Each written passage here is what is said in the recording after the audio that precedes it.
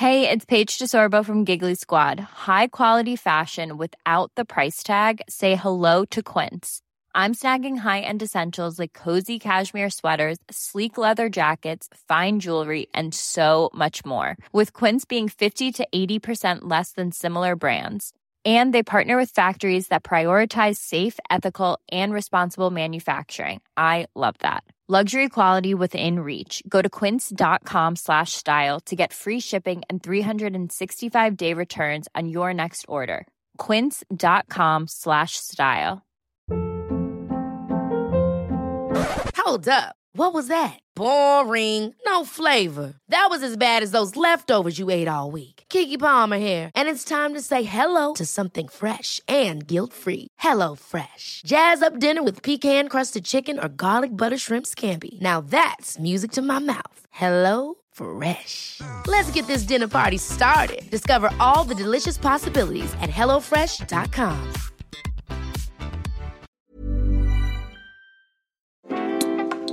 Hello and welcome to Made by Mamas, the podcast. I'm Zoe. And I'm Georgia. And we're here talking all things parenthood. You know, the real conversations. Tips and tricks. Products we love. And brands we can't live without. Let's get into it. Good morning. How are you? You tired? Oh, you're very sprightly. You haven't been up since 3:30. I haven't been up since 3:30, no. But I'm tired. I'm good. I'm fine. Yeah. I mean, I had a busy weekend and I don't know about you, but if I have one late night, I feel like I'm having a 2-day hangover. I still feel bad. It's not fair. I don't like it. I'll tell you what it is as well. And this is such a positive because I'm sure everyone listening will agree that the minute the sun comes out, we have been having the nicest weather here in the UK. Yes. It just turns into like a video shoot from Hotel Tropicana. Like everyone's like, let's go to bring the kids and let's sit in the garden. Let's drink rosé. And it's like, it's lovely. I know. It is lovely. But genuinely, I feel like I've been on an 18 to 30s holiday. Same. That's how I feel. I feel like I've been hit by a bus. Genuinely. I mean, a lot of it's self-inflicted, so, fine. But don't feel too sorry for you. No, don't feel so, but I'm like, I just feel really tired and it's not good. But when you're on holiday, you just keep going, don't you? You can keep drinking and staying up late and it's all fine because you're laying down during the day. But when the laying down part isn't happening, it's really hard. Also, sleeping at night, it was hysterically funny. Saturday night, I feel like it was the first time this year that we've done that whole duvet on, duvet off, duvet on, duvet off. And I was like, earlier on in the evening, I was like, it's going to be hot tonight. I'm going to read up on some hacks to cool you down before bedtime. So it's like, have a lukewarm shower. Fine. Did that. Didn't. I think they're fucking weird and they make you feel really cold and horrible. Yeah. And then it was like, get a hot water bottle with lukewarm hot water bottle and put the soles of your feet on it. So me and Doz did it. Basically ended up overheating and sweating even more. And I was like, it's supposed to raise your body temperature and then cool you down. Like drinking tea. That doesn't work. That's why in lots of hot countries they drink tea, isn't it? Because then your body temperature gets. I mean, do you know what I did on Saturday night? It was actually quite nice. I went out till quite late, actually. 3 a.m, maybe later. Jesus. And I fell asleep in the taxi on the way home. And because it's so nice now, I woke up and it was complete daylight. And I was like, oh my God, what's happened? Where am I? Oh my God. Where did you go? Well, I went out for dinner with some friends and then we went to Soho House and Tiny Temper was playing. So then we ended up staying there. But the shock was waking up and it looking like it was like 10 o'clock in the morning. Actually, it wasn't. It was 4:30. But I had the when you're suddenly like, oh my God. And then I walked in. What time did you get to bed? 5 a.m? I got in at 4:30. So I was straight to bed. You are a rock star. No, but then you wake up at like 7:30 because the sun is shining through and you're like, there's great things about summer and then there's really bad things too. If you're just joining the podcast, Georgia and I are now behaving like we're a couple of 18-year-olds because what are you doing last week? You were like living your best life. I went away for a couple of days, decided that it was a really good idea to drink all of the drinks at the bar. Like we had 2 nights away in a really nice hotel, but I was like, I'll tell you what would be a really sensible idea. Let's just get really shit-faced on the first night. I passed out. I gave myself not food poisoning, alcohol poisoning. I did the entire night. Like, this isn't cool. I'm so out of practice with being like a cool kind of gal about town. I just end up getting really pissed. Oh my God. No, that's the same as me. I get overexcited and it's just not good. But, anyway. Where are our children in all of these escapades? I know, exactly. And that's why we need people like today's guest on the podcast to make sure we're really not messing them up. We've got a really fantastic podcast for you today. So we'll stop telling you about how much alcohol we've been consuming and we'll get straight into the chat. George and I really, really wanted to have a conversation with this incredible person after we saw him on a panel. We went to the Vermilion book. It was kind of like a book morning to discuss all of their latest releases, the books that they have coming out. And he was sitting on the panel, and wow, what an engaging guest he was. Yeah, we really loved listening to him, and just he's got some quite strong views on things, but equally he's very realistic. I think when we have somebody like this who's a real expert in their field on the podcast, we just basically want to like put their number in our phone so we can ring them at all times, like SOS. But I think it's really good to take a moment to think about all these things, because we're so worried about all our actions and what impact they have on our kids, and it's really good to kind of like break it all down and think realistically and talk to somebody like this about what we can be doing and what he sees, and just get sort of break it down so it doesn't feel so scary. It's really scary raising a human and making sure that you're doing it right. So I love these chats, and that is why Georgia and I are not around them as much as we should be. It's just too scary for us, guys, okay? So we're just going to be out and about drinking this summer aggressively. Georgia, let's get into it. Who are we chatting to today? We are chatting to the wonderful Louis Weinstock. So a very big introduction today, because the wonderful man that we're chatting to on the podcast, highly qualified. So here goes, I'll take a deep breath. A transpersonal psychotherapist, hypnotherapist, coach and meditation teacher. He's worked with vulnerable children for more than 20 years as a drugs counsellor, social worker.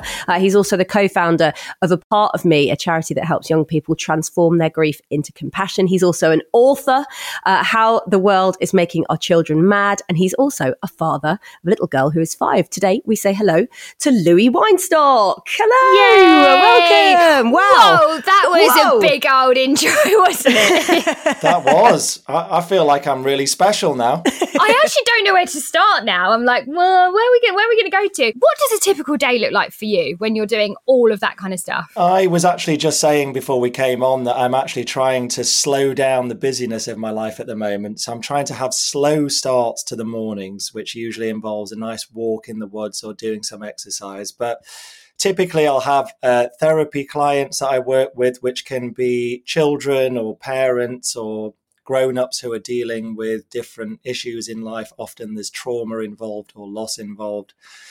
And then the rest of the time I do sort of workshops, training, some coaching, and I run this charity, which you mentioned, called A Part of Me, where we design therapeutic games and other products and services that help children who've experienced difficult life events like loss and trauma and divorce. So that bit of my world is more, what shall I say? It's kind of creative, but I'm the CEO. So it's a lot of sort of organizing, herding cats kind of stuff, which is, not always the most fun thing to do, but it's important work. So I don't mind it. Louis, have we always sort of felt or seen this amount of sadness, or is it only because we are talking about it a lot more now that it feels like it's around more, or has it always been historically, part of our sort of emotional, I guess, jigsaw puzzle? Wow, I love the fact that you've gone straight into the theme and the emotion of sadness. Definitely human beings arrive into this world and have done for a long, long time, wired for certain emotional responses. So, typically the first thing that a baby does when they come out of the womb and arrive into the world is they cry. Now, you could give it different labels, but it is a kind of sadness. And what we know is that sadness is a care-seeking response. So when a child cries, what they're really trying to do on a biological level, they're not like coming into the world and thinking about it. It's a biological response where they're trying to get care and connection from the people who are close to them. So I think that's always been the case for human beings. And I think it's a really helpful way to think about sadness. It's something inside of us is wanting to get some care or some connection, or something's missing, and the sadness is indicating to us what might be missing in our lives. Does that make sense? Wow. Yeah. I love that. Yeah. It's an interesting way of looking at it. I've never even thought about it like that. I genuinely just thought that because of, the way that we are in the 2023 world, or, has been for however long, we're discussing things a lot more than we used to. You only have to look at our parents' generation to think, well, that whole kind of like stiff upper lip thing, and, you just got to get on with it, little Johnny. And then now we're kind of like, there's a space for people to talk about every kind of emotion that we experience. And I guess that has got something to do with that. But yeah, maybe it starts from the minute we come out. Well, the other thing to say about emotions, and this applies to sadness and anger and basically the whole range of emotions, is that they are very highly contagious, like a virus, really. So, there's a great video that you can watch on YouTube of a guy who sets up this kind of experiment at a bus stop where he just starts laughing hysterically. And you see the people around him, like they're really looking awkward, like they're not sure what to do. And then one after another, like dominoes, they break and they all start laughing hysterically. And the same is true with sadness and with anger. Like, we're so influenced by other human beings, basically. And in the age of the internet and social media, which I like to talk of as the digital nervous system, because essentially our nervous systems are connected with 8 billion people on the planet. So if you see somebody post something, an image, or even just words or a video, that will have a direct emotional response, or it can do, on your body and on your nervous system. And I don't think we actually pay that anywhere near enough attention. So we're sort of like just constantly being influenced by other people's feelings, and we don't have enough space just to even process our own feelings. So true. So do you think that social media is having a negative impact on our emotions? Well, I mean, there's definitely, I don't want to just fall into the sort of category of just being sort of sounding like a fuddy-duddy, which I sometimes might be at risk of by saying social media is just bad, because obviously there's lots of good things about social media. Yep. And social media can spread positive feelings as well, like, if I think back, so our wedding anniversary, one of the things that I love doing every year is just posting the video of our wedding, which may seem a little bit sickening, but it's just so lovely to get all the love from people that you felt. You're almost trying to recreate that feeling of that day. And that's a great thing about social media. But obviously there are so many dark sides to it and so many harms. And I think it's just, we can really go into this if you want, but for me, it's just about how we manage our relationship to it. It's basically whether you're on it in a mindful way and whether you have good limits around it, or what we find with a lot of children and young people that I work with, they're just, really, it's an addiction, because instead of actually having space to deal with some perhaps difficult feelings that are coming up, we turn to social media to distract ourselves. But then it's paradoxical, because we're trying to distract ourselves, but we're also getting more emotional input from the world out there. So it just doesn't actually work. Like any addiction doesn't work. It's really interesting that you're kind of bringing this up, because even as grown-ups, both Georgia and I sometimes get ourselves down a rabbit hole in social media, and sometimes it can have a really detrimental effect to, well, definitely to my day. Sometimes if I'm, scrolling and then I start seeing, we were talking about aging. We're talking about aging on the podcast. And, you're seeing people that have had their lips done and they've had fillers, they've had Botox and they've got hair extension. You're just like, oh God, I don't feel, oh God, should I be, or should I not be? And I'm a grown up, so I know that I've got to put my phone down and go, right, that's not a healthy space for me to be in at the moment. But as a 12-year-old girl or a 13-year-old girl, how the hell do you navigate that level of I guess, this perfectly curated world on Instagram, which actually is just a load of rubbish in my eyes. I don't know, it must be so difficult. Yeah, and also I guess like some of the clients you see who, they may be going through a difficult time at home, they use it as their escape. But then if their escape isn't a positive place, then where is a positive place? Where is it? Where do they go? What sort of stuff do you get, coming up when you have these sessions? Oh, so much stuff. Like, I kind of want to just I want to answer that, but also Yeah. just come back a bit to the comment about girls and body image in social media, because that is one thing that I get quite a lot, especially with girls, although it's definitely becoming more common with boys as well. But when you were talking about that sort of the reality of growing up as a girl, particularly a woman in this social media age, I actually felt sad because, you know, I've got a daughter. And in my book, I write, I've got a chapter about body and body image, and I write about some of the really worrying statistics that kids, even from as young as 5 now, are starting to like really be conscious about their body image and their weight. Oh, And if you God. just look at some of the programs that are on Netflix, so we let things slip a bit with our daughter where we thought, well, it's the kids' channel. She just started to flick between a couple of things. So, you know, it can't be anything too bad. And then we found her watching this program called Mermaids with a Z. Oh, Mermaids. basically- My daughter's watching that. She's 6. Oh, no. Here we go. Oh no. What? Well, this is a good point for discussion because what we noticed when we actually sat down and watched it with her is these mermaids, like first of all, look at what they're wearing and their bodies. Like it's a very, very unnatural and unrealistic body that is being shown.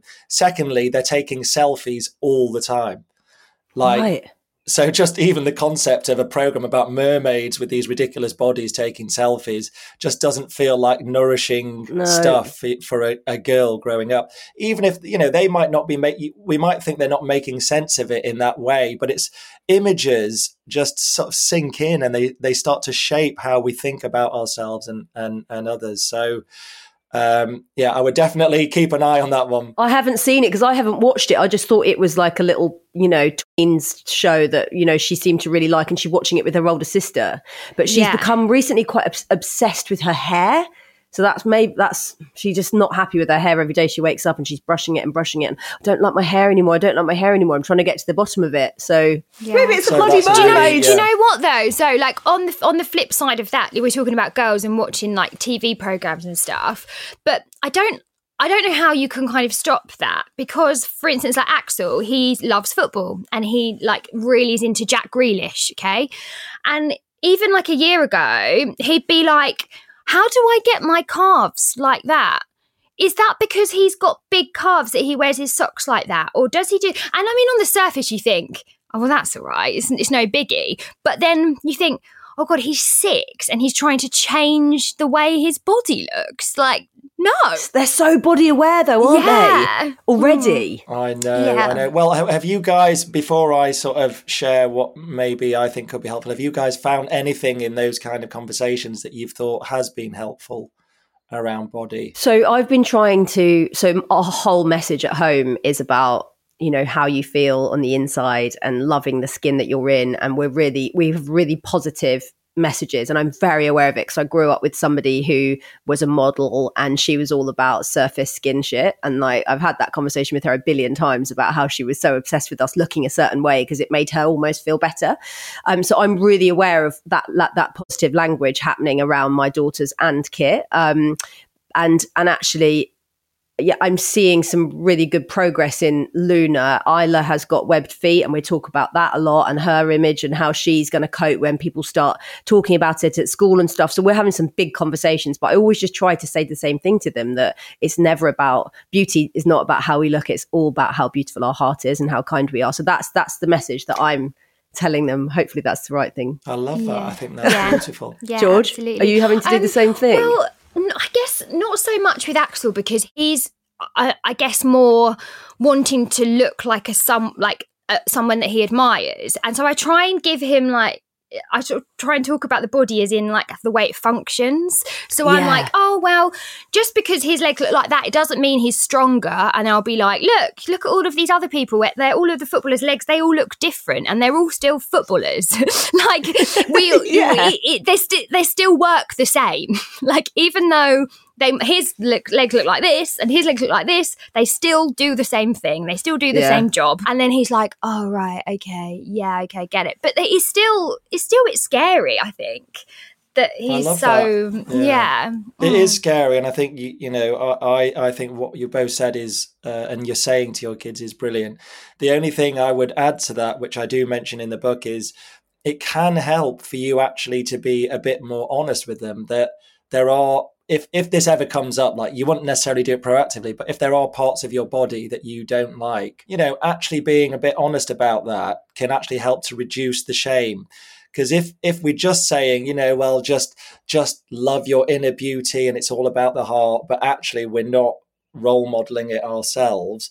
And if they don't feel that, then they can have shame about these thoughts and feelings they have about their own body. So on some level, we just want to also normalize the fact that we all have parts of ourselves that we don't like, and that's okay. Doesn't mean we have to change them or fix them.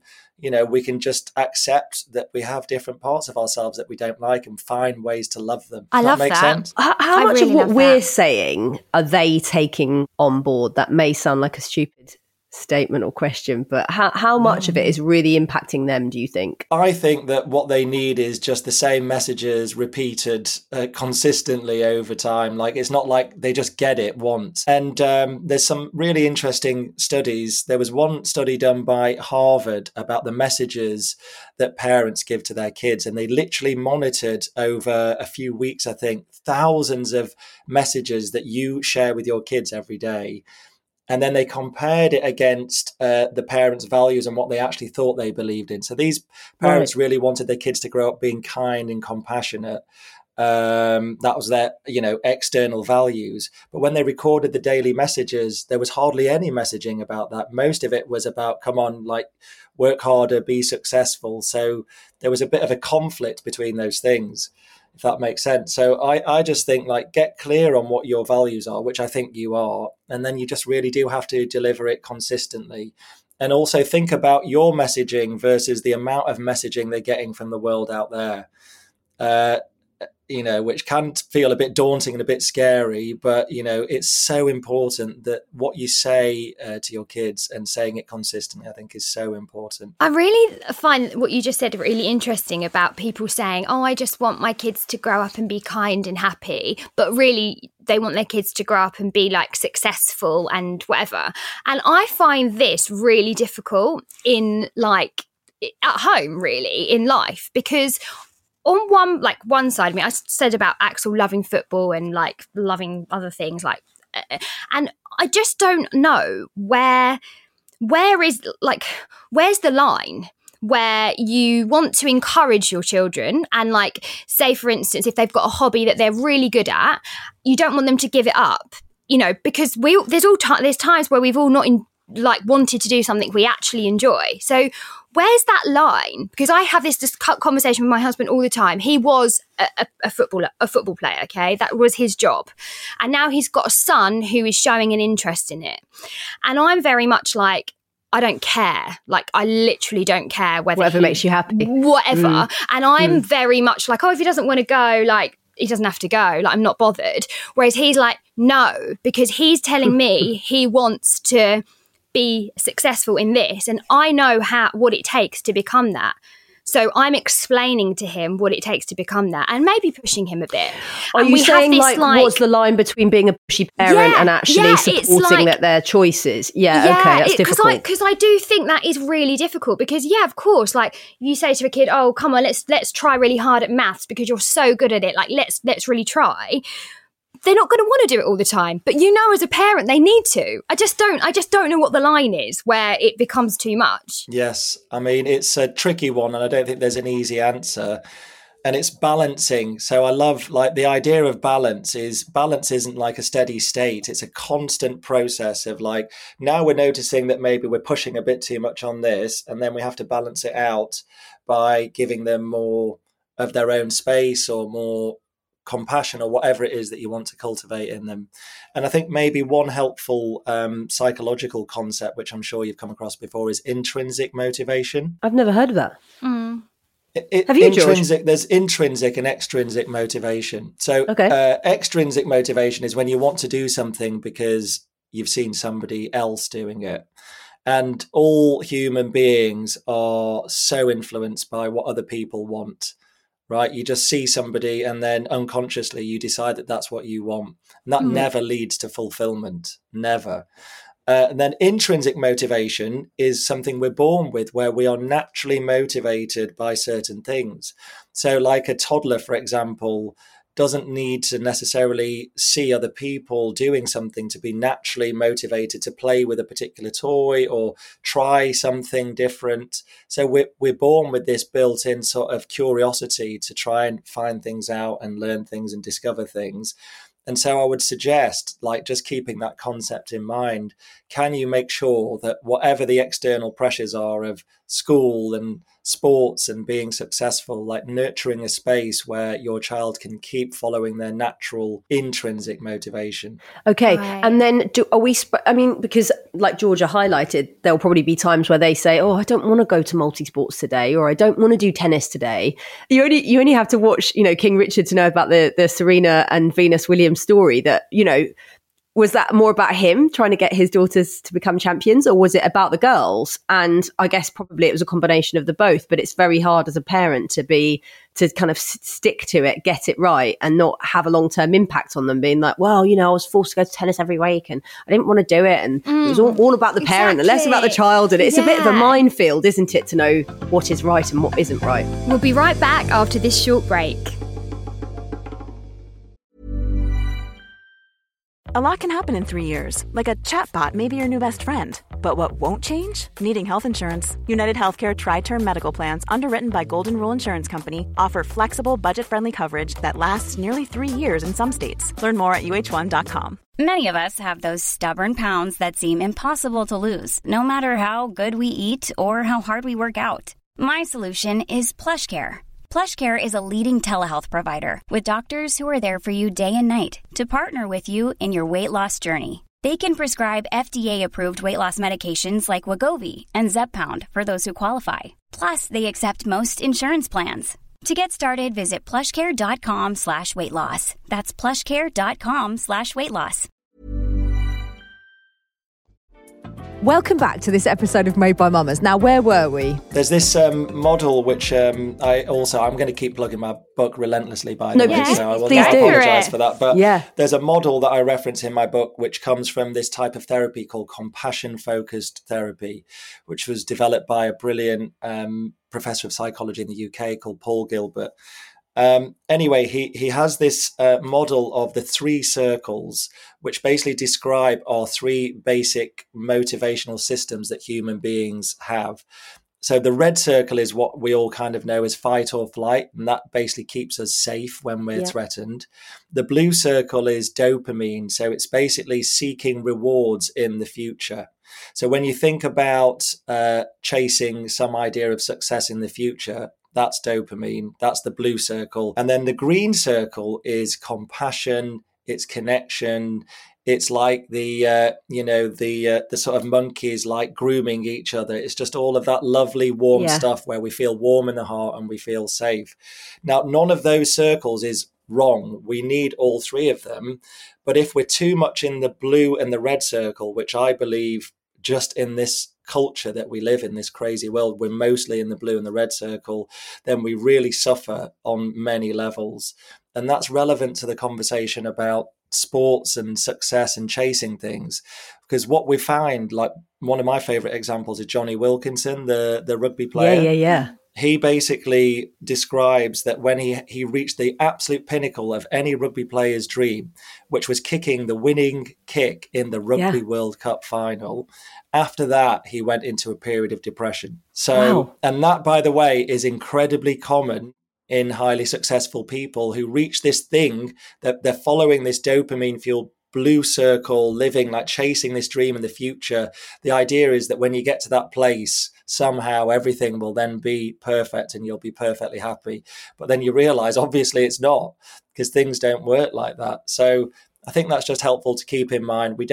It's good to have the chasing success in the future bit, but we want to balance it out with that green circle, which is just about downtime and connecting with each other and just doing nice, lovely, nourishing things. I love hearing that. Me I too. love that. You can't have one without the other, and a combination of all 3 hopefully will give you that perfect picture at home and a balanced child, which is what we all want. I want to touch on, you've got a 5-year-old girl, I've got a 6-year-old girl and a 10-year-old girl today, and you've got a little girl, Gigi, Georgia's little girl. So they are coming into that stage where they're becoming more aware about themselves. You know, they're at school now, they're kind of interacting with other kids and stuff. What are the worries and concerns that at least concern you about kind of living in the modern world today with our kids being at school and being exposed to what they're exposed to? Oh, well, definitely body image, which we've touched on. Perfectionism, which links to body image, is a big thing. And I think that sort of definitely gets modelled a bit through social media. There's a strange paradox where we're seeing more and more vulnerability on social media, which is great. But the paradox, which I call the vulnerability paradox, is you then make that the thing that you want to be perfect about because you're still addicted to getting the likes. So I worked with a teenage girl a few years ago who she'd gone down the whole route and she developed incredible social anxiety because she created this persona on Instagram of a girl who was so funny and confident, and she had all the filters to make her body and her face look, as beautiful as it possibly could. But then when she went to school and met people in person, she had this intense social anxiety because she wasn't the person that was projected out on social media. But then she had this sort of like insight or epiphany where she said, I'm just going to start posting more natural, authentic, body positive images of myself, which sounds like such a brilliant thing. But then she started to get hooked on the validation she was getting for all of that stuff. And even though it's better than the other thing, but it still is like this addictive process where you're still like doing it to get the likes and the validation. Yeah. Absolutely. Oh my God, that's a minefield, isn't it? I hadn't thought of that actually. The whole validation thing, and actually, like, I guess offline this happens as well, doesn't it? Because we talk about kids who grow up being people pleasers, and then we're people pleasers as adults, and all of that kind of stuff. Would you say that is heightened now? Like everyone is trying to be perfect and please and just. I think so. I think social media is so successful because it taps into like some of the deepest needs that we have as human beings. And one of the deepest needs is just to get approval by our tribe and feel validated by our tribe. So it's just perfectly designed to tap into that. Unfortunately, just most of the time, I don't think it offers us any meaningful validation. I mean, I'm not ruling it out completely because sometimes you can feel a momentary burst of satisfaction when something that you share online gets, some positive comments and some likes or sparks a discussion. That can be good. But I would say that the satisfaction you get from that is quite fleeting. Don't you think? Oh my God, totally. Totally. And then you're all, because once you've got a like and you count how many likes, you want more. You want more likes. How many, you even say that, you hear yourself having those conversations with your friends going, well, this post did really well because it got 1,200 likes. And you're like, but what was the post about? What was the message? And does it matter? Yeah. And does it matter? This is the stuff that honestly, like, fries our brains. This really does, like, not even so much for myself, but more for my kids. Like this whole like thing of like, I don't want them to be people pleasers, but equally, I don't want them to grow up being arseholes. So I do want them to please others because I want them to be nice. But I don't want them to tell them, oh, you don't have to worry about anyone else and pleasing anyone else. You should just be yourself, because actually that's really extreme, and that you could be awful if you do that. Proper wanker, yeah. I just don't know. Well, no, I think you do know way more than you are letting on, because what you're just describing, and similarly to the last comment, is just you're aware of the different extremes. And so you just want to find a balance. So I think that's just okay. It can feel confusing, but going specifically into the thing about people pleasing, because you've mentioned that a couple of times, and validation, it can be a really difficult pattern that human beings grow up with, and we can talk about why we might grow up with that sort of tendency. But the reason I think it makes people suffer, obviously, is because you just lose connection to your own needs, and that is such a problem. And the reason it develops, like on a very simple level, and there's different ways of explaining it, but human children basically need their parents, particularly their mums, to feel safe. Human beings are born the most vulnerable creature on planet Earth. Like, we're just not capable of doing anything. So the most strongest drive in a human infant is to stay close to the parents or whoever's taking care of them. You've got to stay close. Whatever you do has to be oriented in staying close. And if you find that the things that you're doing aren't pleasing your parent, or that something that you're doing as an infant or a child is making your parent distant, or you think it's making them distant, then you'll just try everything in your power to get them close. And it might start with like crying and having a tantrum. And, if that doesn't work, then you develop different strategies. So, for example, I've worked quite a lot with both parents who had mums who had postnatal depression, and kids who grew up with mums who had postnatal depression. So I've seen both sides that's of it. interesting. There's no shame at all, and no judgment at all, because obviously these things happen. Nobody can control or predict it. But what can happen, and it is okay, because you can heal this. And I really want to tell anyone who's had this experience, you can heal this. But if you are postnatally depressed, then sometimes what the child experiences is a mother who's not emotionally available for them. Oh gosh, yeah. Yeah, but we can be emotionally unavailable in lots of different ways, and it isn't the fault of the mum. It really isn't. It's just something that happens. We don't really fully understand why, and you can heal it. But anyway, the point of saying that really is just to know that children develop strategies to try and keep their parents close, and people pleasing is one of those strategies. So you basically forget your own needs and wants, and you just really focus on doing the thing that you think will make the other person happy. And then obviously over time, such a people pleaser.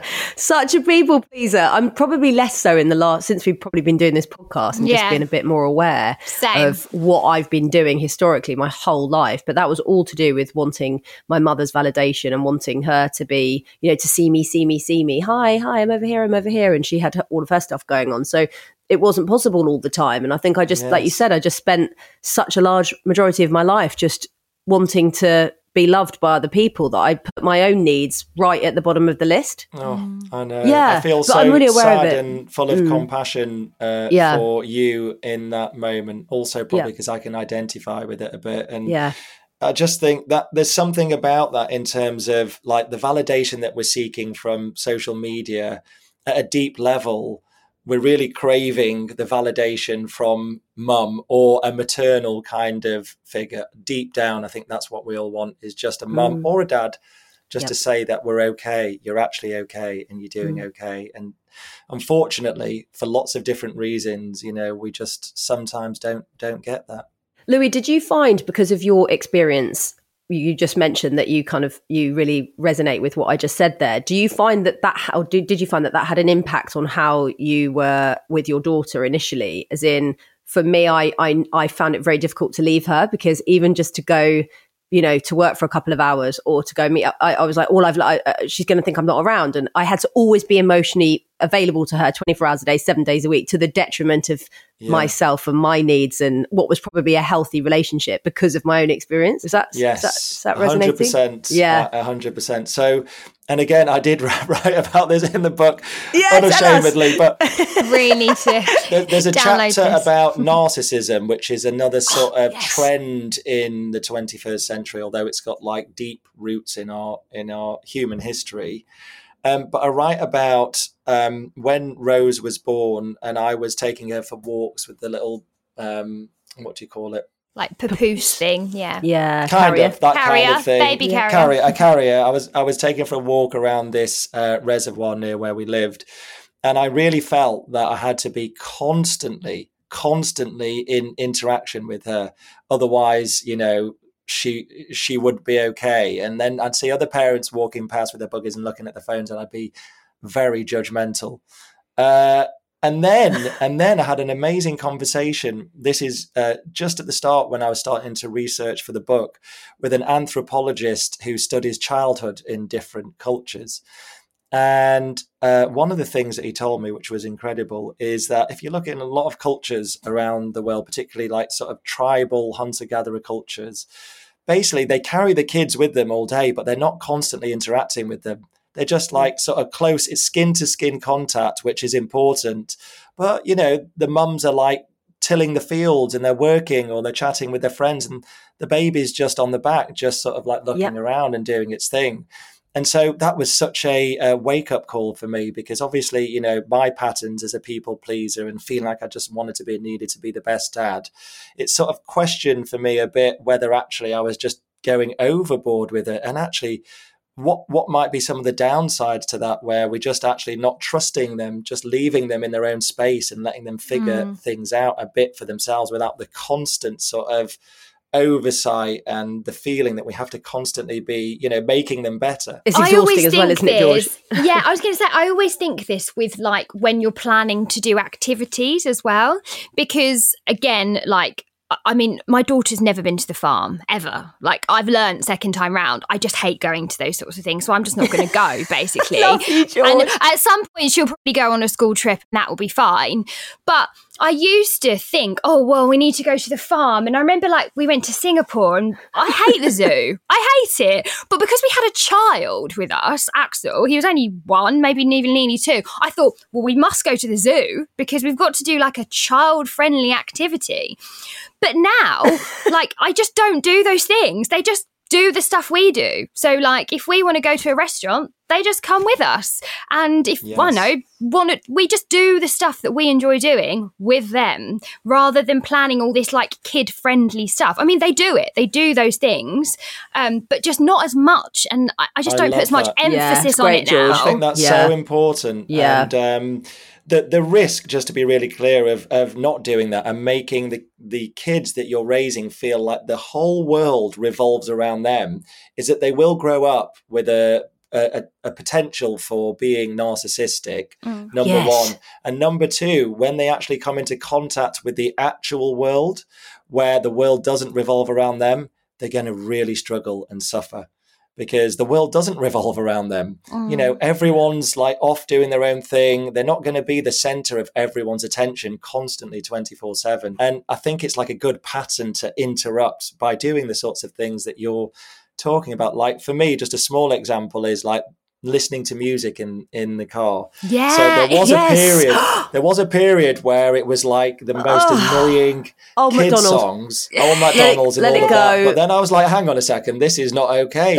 I'm going to listen to the songs I want. And actually, I want her to learn and be interested in different types of music. And it's great. So now we've got a balance where, we'll play some songs that she likes and I don't necessarily, but we've got a growing playlist of songs that we both love that aren't just like Old MacDonald or... Oh my God, you are speaking our language. The other day, Luna turned around to me and she went, I love rap. My favourite is J Hus and we love Buff Daddy and we listen to him in the car. And I'm like, yes, it's going in. It's going in. So do you not remember when obviously Axel was like a baby and we drove from Cheltenham to London and we had nursery rhymes on the whole time, 2.5 hours. I was like, you've got to let me out the car. I can't fucking deal with this. I can't believe. Now I look back, I'm like, I cannot believe I lived like that. Like I just. It's weird, isn't it? Because you sort of get into this thing where you think that's what you have to do. You do think, and it's part of the sort of culture of parenting. It does. Like there's types of parenting, like attachment parenting, which there's a lot of good to be said for attachment parenting. But one of the kind of implicit messages, I think, is that you constantly should be like doing these things and just constantly responding to your kids' needs. But that's just not realistic. It's exhausting. You end up not having any fun, getting burned out, and the kids grow up thinking or expecting that the world is going to revolve around them. So I think this particular message is such an important one to get out. It's not ignoring your kids' needs, obviously. Yeah. And there are some people who do that. There are some people who do that, but it's just about not feeling that you have to do everything just to make them happy. To please so interesting. You've obviously had so much experience, and definitely me and George are going to have you on speed dial now, Louis, by the way. Yeah, sorry about that.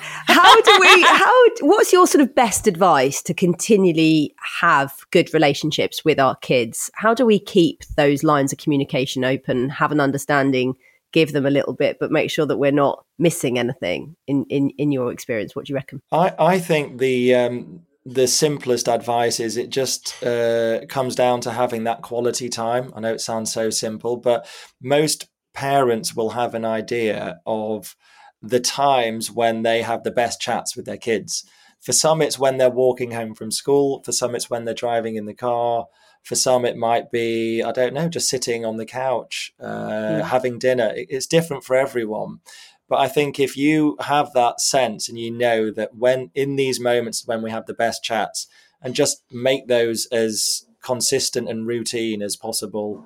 And the other thing to say is sometimes we need to name things for our kids that they might not be naming themselves. So I'm doing that quite constantly with Rose, I would say, where, if I think, for example, that she's feeling something, but she's maybe not saying it or not articulating it, then I will name it in a non-shaming way. So I might say, something like, Rose, it seems like you're feeling a little bit sad about something that happened at school today. Something like that. Yeah. Now, sometimes they will push back against that, and that's okay, because you just don't want to force things. You never want to force things.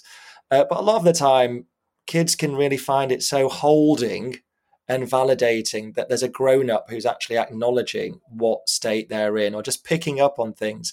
Now, there is one caveat to this, which is if your child is in a really like fight or flight dysregulated state, that doesn't work. Like if your child is having a meltdown, kicking off, having a tantrum or whatever you want to call it, and you say, I think you're feeling a bit frustrated now, aren't you? It doesn't work. So annoying. It does not work, does it? No, it's like a grown-up saying it to us. Like, exactly. I think you need to chill out. You go, I think you need to fucking chill out, mate. You need to piss off. I think you're a bit angry. Exactly. Exactly. We normally ask our guests about like their favourite products and stuff, but I guess it doesn't really work for this episode. And I think I'd love to get your kind of go-to resources, like obviously other than your book, or include your book in there as well. Resources for parents or just resources in general? Yeah, like if something's coming up at home, like where to go to get advice, like any tools that you think are particularly good, just anything like that. I mean,